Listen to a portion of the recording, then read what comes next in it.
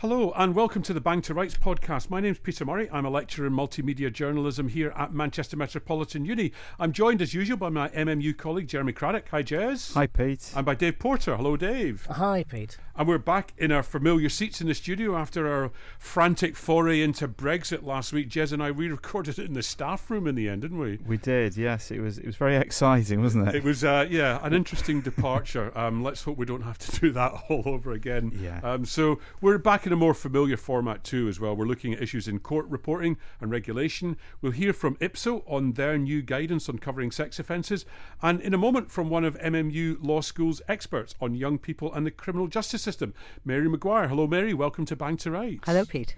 Remember, you can tweet at us with any comments and questions about the show at RightsBang. We'd like to hear from you, really would like to hear from you. But first, and this is an actual first, regular listeners to the podcast will remember that last month we reported on how broadcasters are now able to record pictures and audio from some judgments at the Court of Appeal. And we featured a case in point, the appeal against the jailing of 3 anti-fracking activists sentenced to 16 months in jail over the Quadrilla protest on Preston New Road near Blackpool. Well, one of them, Richard Roberts, has been speaking to our reporter Amy Vieira from the Northern Quarter about his experience of the trial and his time in jail. MMU's Department of Sociology basically organised the No Small Fracking Matter talk, which basically just aimed to shine some light on the topic of fracking and also looked at how police respond and assess protests. I had the opportunity to interview one of the speakers, Richard Roberts, who was jailed for protesting against fracking. And when I spoke to him, he actually said that when he was being taken to prison, you know, even the police officers were saying, you shouldn't be going to jail, you've done nothing wrong. And he also spoke of the whole process after finding out he was going to jail. When we were found guilty, then it became a reality that we could be sent to prison. And then we had 3 weeks to wait until sentencing day. So we were bailed until then. We were expecting the worst. Then we'd sort of cancelled all our... You have to cancel your bills and move your stuff into storage and tell everyone you'll be uncontactable for a year. That was the most scary time of it, really, the trial and the waiting for sentencing. Once I got out the doors, the back of the courtroom into custody, then, a sense of relief that, well, it is what it is. And we'll just have to make the best of it. So Richard Roberts there, speaking last night, what else did he tell you about what kind of he learnt from the period that he was in jail? He told me that being in jail just inspired him to learn a lot more about fracking around the world. You know, even though he went to jail for protesting against it, it's still just something that he's very much passionate about. And he's even educated himself on British law, you know, because it's not something he was aware, like he never knew he could go to prison for that protest. Spending 4 days on a lorry, then waiting a whole year for trial, and then going through a 2-week trial, and then waiting for sentencing and going to prison, spending 3 weeks in prison, and then getting lots of interviews from the media about why I went to prison. That's been over a year. Pretty intense time to learn a lot more about fracking, about the policing of fracking, about the law, around protesting, and I've learnt a huge amount. Ironic, really, that someone should go to jail for protesting and then in the process of being in prison they have time on their hands to investigate all of that and to learn more about it. So what else did you pick up from the meeting overall? Because there were other speakers there as well, weren't there? Yes, so there was Dr. Will Jackson, and he basically just went over how police assess protests, you know, how when they basically just think it's a problem and people have gone too far. So it was good to sort of gain some knowledge on how that works, you know, why some people get arrested and other people don't. And it was just overall very educating and very engaging because I personally learnt a lot more about fracking. You know, I didn't have a lot of knowledge on it, and I basically know what it is now, you know, and the impact it has globally and why so many people are angry about it. So yeah, I really enjoyed it. Yeah. Okay, well, Amy Vieira from Northern Quarter, thanks very much indeed. Thank you. And we hope Amy's report will be just the first of many by our Northern Quarter reporters here on Bang to Rights. And if you're covering a story for the MMU Journalism News website and you think there's a legal or ethical angle in there, get in touch and we'll get you on the show. Now, with the future of one of the UK's biggest local newspaper groups still in doubt after Johnston Press narrowly avoided liquidation over the weekend, MPs from all parties pressed the Culture Secretary Jeremy Wright on Monday about what he planned to do to safeguard the scores of titles, thousands of jobs and millions of pounds worth of pensions still at risk after the company was effectively taken over by its creditors. The Wigan MP, Lisa Nandy, was one of them. We don't need a review to tell us that this is a story of pure greed. A handful of people have creamed off huge profits and left a debt-laden, struggling company in the hands of hedge funds with yet again staff paying the price.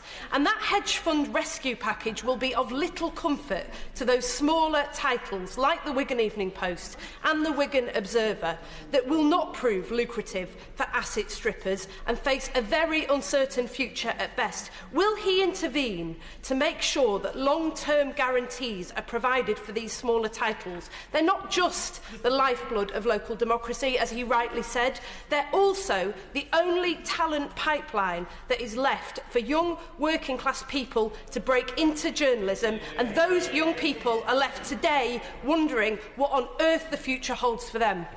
Several MPs focused their questions on the current and future pension rights of Johnston Press staff. Another asked if the government would consider reforming the Localism Act to allow communities to take over newspapers if they were at risk of closing.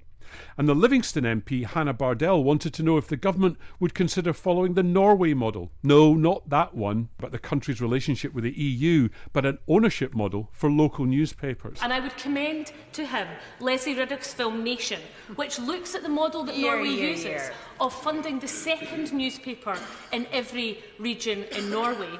And will he look at that model? Will he compel Francis Cairncross to include that, to look at what options are available for workers, because we think of them today and we think of their jobs and their roles. Among other MPs who joined in a series of urgent questions to Jeremy Hunt were a number of former journalists and media workers. One of them, Rebecca Powell, is MP for Taunton Deane. Having worked in the media for a greater part of my life and for many years as a freelance, I really do understand the importance of our local newspapers and all of these publications, the type of publications that Johnston Press publishes, not just for disseminating news, but for training journalists and a place to start learning your trade. And then they go on nationally. We need these people. But could the Secretary of State please give assurances that he is taking high-quality journalism to heart, and that in looking in the review, he will look particularly at that balance between what I call traditional publications and the online publishers, because we need balance and fairness. Well, Mr. Speaker, yes, I'm happy to do that. In fact, the first newspaper I ever appeared in, Mr. Speaker, was in fact my honourable friend's local newspaper, so it has a particular place in my heart. But she is right. One of the things that we expect Dame Frances Cairncross to do, and that we will wish to act upon, is to preserve good quality, well-sourced, authoritative journalism at local and at national level. It is fundamental to the way in which we hold power to account, and it's important, we believe, as part of the antidote to so-called fake news on which her select committee has done such good work. The Culture Secretary, Jeremy Wright, there, and he made great play in several of his answers of the fact that he might have to take on a semi-judicial role in any decisions about the Johnston Press pension fund, and therefore couldn't comment on issues around that. He also announced that Dame Frances Cairncross will be holding a session of her inquiry into the future of high-quality news provisions at Parliament next week, so we'll definitely keep an eye on that for next week's episode of the show. But for now, what does the future of Johnston Press hold? We've got the issue about pensions, we've got the issue about jobs, we've got the issues about titles. Jez, where's it all going? Well, yeah, I mean, it's a worrying time, isn't it? Certainly if you're a journalist working at Johnston Press, and I can sympathise, having been through this kind of process with a different company. But even though it seems to have been safe for the time being, what's going to happen to titles going forward? As Johnston Press, or the new consortium, looks to cut its costs. Does it mean that we're going to see certain titles closing? Maybe some of the smaller, less profitable titles, are they going to be closed?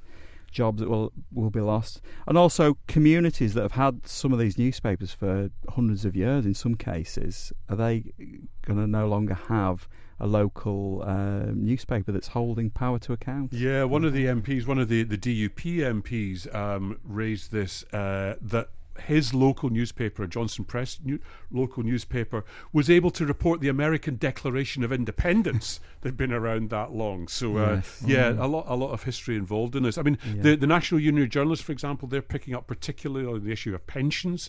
Yes. As we heard, the MPs there talking about the kind of provision of local news and so on. Dave, where do you think it's all going? It's interesting, isn't it? Pensions are a massive thing, and unless I'm wrong, just in our own region, the Oldham Cron sadly went into demise. Not many months ago, and I was told by an insider, listen, this was all down to the pensions provision. It was actually taken out of the equation, and we were still a growing concern. And it's worrying for journalists. I'm just reading this morning on over front page, Johnston have been contacted by the Pensions Protection Fund. There's a £300 million shortfall. So those journalists left are looking at a kind of 80-90% pensions, benefit for future. It's not as if we're massively well paid in local papers, and to face this second kind of a blow, it's tragic, really. Yeah, I mean, it's the thrust of the debate in the Commons was the Labour Party kind of launched the question on the back of the pensions issue, and it looks like a number of Labour Party MPs and shadow ministers are going to be following that particular bit.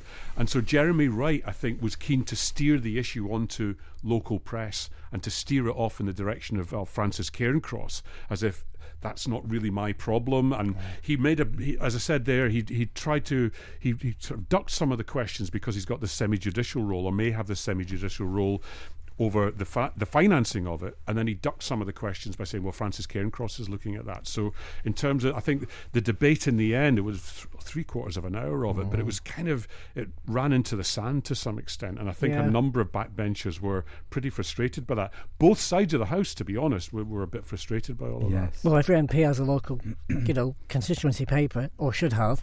I mean, it's interesting that came the same week as the Facebook announcement of donating, is it £6 million with the NCTJ to create 80 kind of effectively local democracy reporters, similar to the BBC. So it's interesting how it's emerging. A lot of expectation and pressure on the Cairncross review to come up with a solution to all these problems as well. Yeah, so Jeremy Wright reminded us we will hear from the Cairncross review eventually. They're due to report early in the new year, but we will come back to that next week if I can get hold of some of the material from Francis Cairncross' visit to the House of Parliament.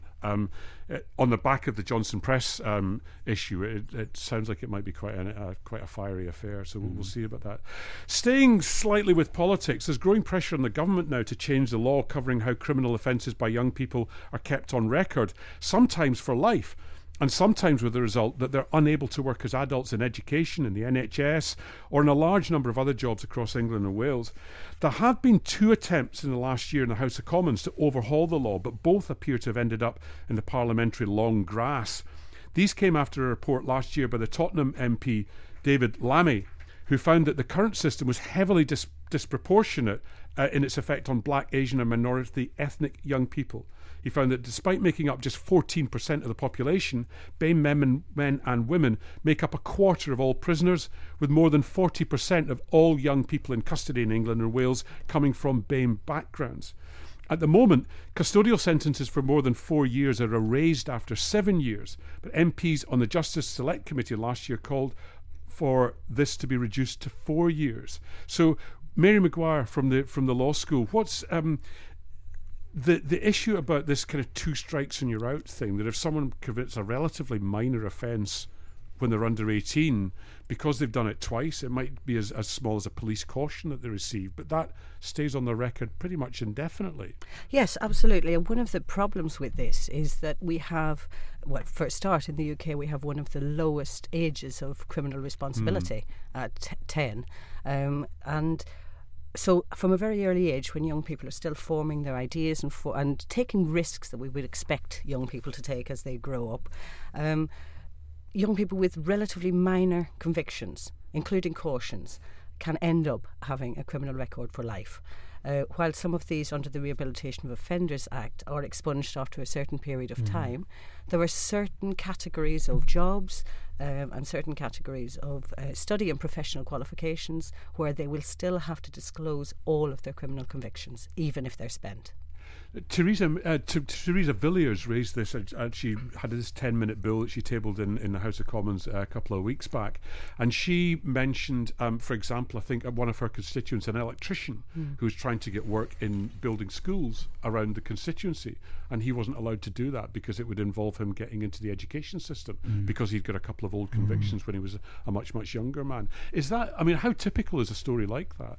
I think it's fairly typical, because I think one of the things we don't have so well is a proper regulatory system for ensuring that employers are not themselves using the disclosure and barring service to disproportionately affect young people, so that they're counting and considering certain types of convictions as being relative to the employment. For example, somebody building in a school is unlikely to be having one-to-one individual access with a young person. So even relatively serious offences should not necessarily matter in that job. Yeah. Now, the government's defending this position in the Supreme Court at the moment, aren't they? What's going on there? Well, for some reason, the government have decided to defend themselves against the claim brought in the Court of Appeal that it was a breach of young persons' Article 8 rights, which is the right to a private and family life, and that the government themselves were disproportionately what's the word? That the young people themselves were kind of flouting the law. That one of the things about the Article 8, the European Convention on Human Rights, Article 8, protects the right to a private and family life. While no one would doubt that there are certain types of conditions that might limit the exercise of those rights, they have to be prescribed by law, they have to be necessary in a democratic society, and they have to be proportionate. And the current case that's going through the Supreme Court is arguing that the use of the Police and Criminal Evidence Act, the use of the Rehabilitation of Offenders Act, and the whole disclosure and barring system itself is a disproportionate interference in those rights to be forgotten, the right to privacy, the right to be rehabilitated.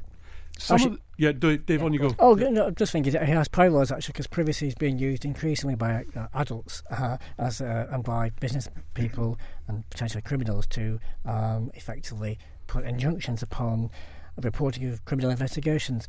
But having said that, I agree with Mary. Very good point she made there. I heard of a case where a student a woman who went and took a teaching degree, and she'd got two very minor offences at primary school. She'd set a bin on fire with friends, the kind of thing. And then she got into a minor fight. But actually both of those involved the police somehow. And she'd actually gone through the whole process of doing a teaching degree, and wasn't until it came out at the end that she realised, because of the enhanced DBS, basically she'd wasted all that time, and it was disproportionate. So a very good illustration maybe of the difficulties which people face. Yeah, absolutely. And also one of the other things to remember is that young people are not necessarily always confident enough to ask for representation on arrest. And we do know that the stop and search laws disproportionately affect black and ethnic minority young people. So we have a group of marginalised young people who, by the government's own admission, are disproportionately more likely to be stopped and searched. So their chances of being found or offered a caution as an alternative to going through the justice process and being defended properly and having some independent legal representation is very high. But they won't realise at the time that might the length of time that might stay on the record. I mean, the part of the thrust of Teresa Villiers' bill, which has now been withdrawn, and we'll maybe explain why, been withdrawn, was to limit the number of offences that this long record might take account of. And then there's the Justice Select Committee, which I mentioned, that wanted to reduce the length of time that these things might stay on the record.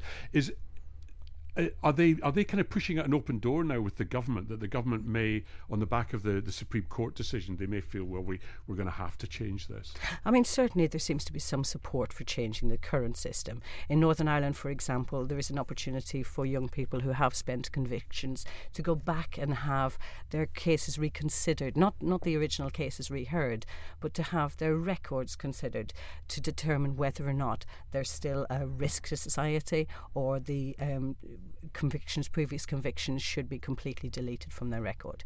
I mean, one of the principles of the Youth Justice Board is not just to prevent offending and to prevent reoffending, but to ensure that young people are successfully rehabilitated. Now, without jobs, or without access to education, or without limits being put on that. And we must also remember that it's an absolute benefit to society to have young people with a breadth of experience. We want our society to be quite diverse, and we want our representatives to be diverse. So giving young people with a broad range of experience opportunities to bring their experience and talk about their experience more widely is a benefit. Can I change tack just a wee bit? Because in a previous life, Mary, you were involved with Manchester City Council and the kind of rehabilitation of young people. But I guess journalism generally, journalists in particular, have a role to play to some extent in the rehabilitation of young people who've been in contact with the criminal justice system. And it's not always the best record that we have to show in that. No, indeed. A few years ago, I was involved with the City Council in a forum where young people were given an opportunity to talk to media representatives about their representation in the press, and that was print and broadcasting. And disproportionately, the language used, the terminology used, and the types of activities young people were involved in were about criminal activities, and this kind of salacious desire to present young people as flawed and inherently bad. Rather than looking at some of the positive contributions young people made to society. And that was from young people themselves. And an acknowledgement, I think, across the press as well, that was a problem. Yes. Jez, what do you think? Is the reputation deserved? I think it's probably a story of two halves in some ways. We were talking about this before we came on air, and certainly if you're to read national coverage and certain sections of the national media, there is this reinforcement of a negative image of young people that feeds the kind of expectations of certain readers. But Dave and I, who both backgrounds in certainly provincial newspapers, where your responsibility is to the community and you have good relationships with schools and colleges, there is that kind of pressure to and desire to represent the achievements of young people, and we'd regularly feature sporting achievements, academic achievements, and that sort of thing. And also, I do recall doing a lot of stories of perhaps young people who have had trouble in their past, who've been rehabilitated, and perhaps wanting to educate the younger generations coming up, and that could be quite a good positive story going forward. But those kind of stories wouldn't necessarily make the national news. No, not at all. So I think it's perhaps different representation in different sections of the media, really. And I'm sure, going back to the earlier topic on Johnston Press, this is one of the risks as well, is that without that local voice, we're only hearing a very narrow section of the media reporting on events that are local and of interest. Yeah, I would say I think actually journalists are quite a distance sometimes from their audiences, and I think that maybe more journalists should speak to more young people actually, and there should be more forums, because it's only by doing so that you become aware of that headline wasn't quite right. That use of the term yob really wasn't appropriate. And if we can start thinking twice, I know we've all got our ethics in it, so but you do get into a certain mode of thinking until somebody stops you. So we were discussing exactly this issue with the postgrads earlier, just before I came to the studio, and it was interesting that their point of view on it. We had the debate who were journalists working to help rehabilitation of young people, or were they working against? And one of the series of articles that we looked at was Gary Young's reporting on knife crime in the Guardian, a really in depth look at knife crime, particularly in London and so on. And he did almost exactly what you were talking about, Dave. He was in contact with, in long-term contact with a lot of families, both victims and perpetrators, if you like, involved in knife crime. And it's fascinating stuff, but it takes a massive commitment, I think, to do that. It's time and resources. It's a time-consuming process, really. But I think you're knocking at an open door as well, as far as young people are concerned, because they're interested in the media, they're interested in communication, and they're interested in how they're represented. Yeah. So, and certainly talking to our students and the sort of, when they're at the stage of writing their own portfolios and campaigns, and they're interested in these areas, they're definitely keen to present positive images of young people and representation, trying to counter maybe some of that negativity that we're talking about, But also a strong sense of justice. Yes. A strong sense of, the purpose of rehabilitation is actually to give people a second chance. Yes. It isn't to... And that in itself is a good story. Yes. It's actually good news. It is good news, Okay, so a reminder, you're listening to Bang to Rights from Manchester Metropolitan University's Journalism Unit. If you have a view on that, please let us know on Twitter @RightsBang. But back now to that report I mentioned at the top of the programme, guidance both for members of the public and journalists on sexual offences from the press regulator IPSO. As I found out from IPSO's head of standards, Charlotte Irwin, the guidance is in 2 parts. We've published guidance for journalists on the reporting of sexual offences, and alongside that, information for survivors of sexual offences. And I think this all came out of a bigger project, really, that we launched at the beginning of this year, looking at the reporting of sexual offences more generally. It felt very timely with the Me Too campaign and the broader discussion around sexual offences in the media to think about this issue. But also, one of the things that IPSO does, which I think doesn't get perhaps as much attention as it should, is we, my colleagues here at IPSO, give advice to editors and journalists on how to comply with the code before articles are even published. And we get quite a lot of calls to that advice line from editors who want advice on how to comply with the law in relation to reporting sexual offences and the code. But we also speak to the public. We do a lot of engagement with community organisations and individuals who are interested in reporting of a particular topic. And again, something that came through those conversations was a real interest amongst survivors in some information about how to engage effectively with the media. And it was really kind of bringing those 2 kind of requests for information from both journalists and editors and also from survivors that really got us to the point of where we produced these 2 documents.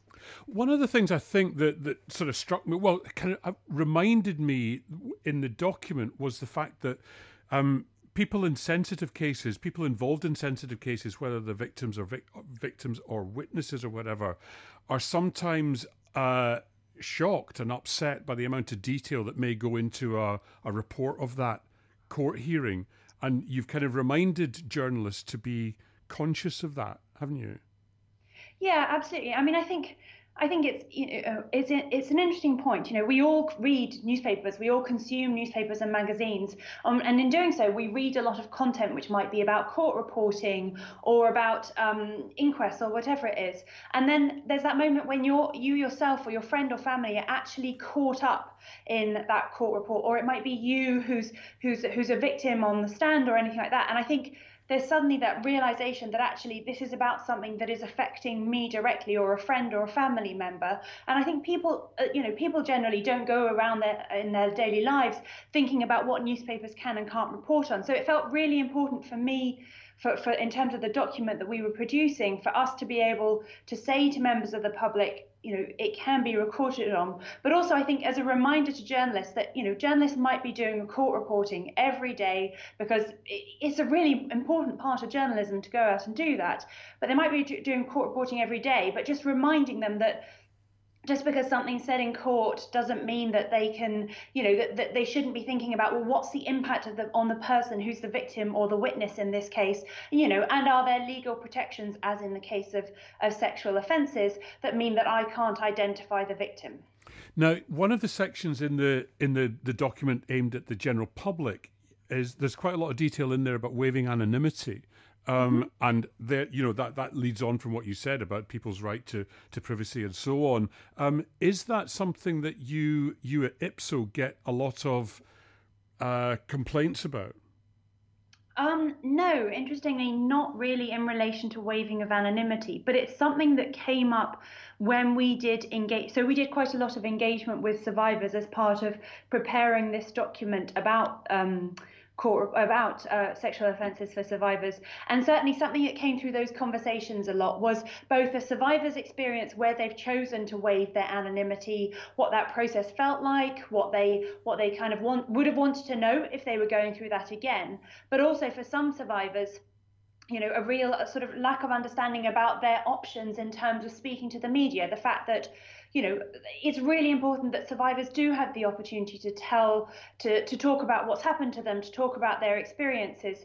We heard very powerful testimonial of how hearing other survivors talk about what's happened to them has had a great impact on other survivors in terms of encouraging them to speak out about their own experiences, but also that survivors shouldn't feel pressurized into waiving their anonymity or kind of giving details that they didn't want to give. And that was why we really wanted to explore this issue in quite a lot of detail, because it was something that those survivors that we spoke to said they were particularly interested in getting information on. Yeah, because it's something that's both required by law as well as ethically, that journalists should not put survivors under any pressure if they are seeking anonymity.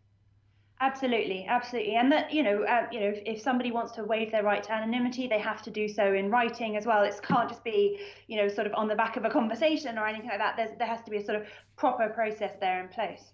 So that's if you like the sort of public facing element of these two documents. What about the kind of new advice to journalists, or the way that you're framing the established advice to journalists about reporting sexual offences? Yeah, so I think for me, in terms of how we really frame our guidance, we try to make it focused on the actual sort of editorial journalistic process. So really here, what we're trying to do with the guidance is, recognizing that, it's a fundamental principle of open justice that court proceedings are reported on, but that in this case, when you're reporting on sexual offences, there are, as you said, legal protections in place, and there are also certain relevant clauses of the code. That's the Editor's Code of Practice for those who are less familiar. What we're really trying to do with the guidance is unpick those clauses of the code and then think about what sort of process should a journalist follow when they're writing a piece about sexual offences, and kind of trying to sort of follow a process point so that it can be very much used by working journalists. Just going back a little bit to, I asked earlier on about waiving anonymity and whether that was an issue that members of the public had raised with IPSO. Is coverage of sexual offences in court, or sexual offences generally, from the victim's point of view, is that a source of a lot of complaints to IPSO? Certainly we do get complaints about reporting in this area, and one of the things that we do within the standards function at IPSO is we actually monitor those complaints, and it was partially because at the back end of last year we had 4 upheld complaints all about the reporting of sexual offences, where those upheld complaints, in combination with kind of the conversations that we were having with editors and journalists, led us to say, okay, there is an area there's an issue here where we as IPSO want to do some more work. We want to help journalists to comply with the code. So it does come up, certainly it does come up from time to time in terms of complaints. And yes, certainly we've upheld some complaints which were breaches of the code in relation to they published information that was likely to lead to the identification of a victim of sexual assault. Right. Okay. I mean, are there any other areas where you think documents like this, there's a need for more documents like this, more kind of public explanation, or rather explanation for the public about the IPSO code and how it works? Are there any other areas that you might be looking into doing a similar sort of exercise? Yeah, so I mean, I think we want to be targeted with our guidance. We recognise that journalists, like a lot of professionals, are extremely busy. There are a lot of pressures in the newsroom to publish quickly. But we also want to help journalists to comply with the code. So to date, we've published guidance on 3 topics: on the reporting of coverage of transgender individuals, on how to report deaths and inquests sensitively, and on the use of information taken from social media. All priority areas where journalists were saying to us that they wanted some advice on how to comply comply with the code. Before the end of this year, so next month, we're going to be publishing some guidance on the reporting of suicide as well. And then next year, we're going to be looking at helping journalists in relation to the reporting of Islam and Muslims in the UK as a priority area. But it's really important for me as well that we don't just produce the guidance and it doesn't just sit on our website. You know, we want to engage with our podcast. Obviously, it's great that we've been invited to come along and speak to you today. We also deliver training in newsrooms, and we're keen to find as many ways as possible of getting our guidance into the hands of working journalists as well. Okay, well, we'll certainly encourage the students to look at those ones that are already on the website and the ones that are forthcoming over the next couple of months. So, Charlotte Irwin, thanks very much indeed for coming on Bang to Rights. Thanks very much for having me, Peter. Charlotte Irwin from Ipso, and we'll almost certainly hear more from them in future editions. In the meantime, if you want to look at the guidance yourself in detail, you'll find it on Ipso's website at ipso.co.uk/media. So just before we close for this week, Jez, Dave, our usual roundup of what's in store for students in the coming week in their law and ethics lectures. What have you got, Jez? I'm just thinking too, media law and regulation next week. We're going to be interestingly looking at reporting of juveniles in the courts, so an introduction to that. And we're also going to be starting to revise what we've been doing so far this term. So the end is in sight. Yeah, we're looking at revision as well. Dave, what have you got coming up? In about half an hour, copyright. A tricky area for everyone. I'll take that as a hint. Time to go. Next week on the podcast, Dave and I will be at the annual conference of the NCTJ, the National Council for the Training of Journalists. We booked that ages ago, and it's coming up really fast all of a sudden. Now, if we can get the tech to work, and if we can find some Wi-Fi to upload the thing, listen out for a special edition of the podcast from the conference venue in Harlow this time next week at the usual time, Thursday evening. Remember, if you subscribe to Bang to Rights on Apple Podcasts, it'll pop up automatically in your podcast feed. You can also find us on Stitcher, or you can search for Bang to Rights on the MMU Northern Quota SoundCloud feed. That's all one word, MMU Northern Quota. Please give us a rating. Helps spread the word and helps others to find us. So that's it from us for this week. We are Bang to Rights. Thanks, Jez. Thanks, Pete. Thanks, Dave. Thanks, Pete. And a big thanks to Mary Maguire from Manchester Metropolitan Thank you for Law having School. me. Thanks very much indeed for coming on. Remember, you can tweet us at RightsBang. Let us know if there are topics or issues from the lectures or from your reading which you want us to cover in future editions. But in the meantime, thanks for listening. We'll see you soon.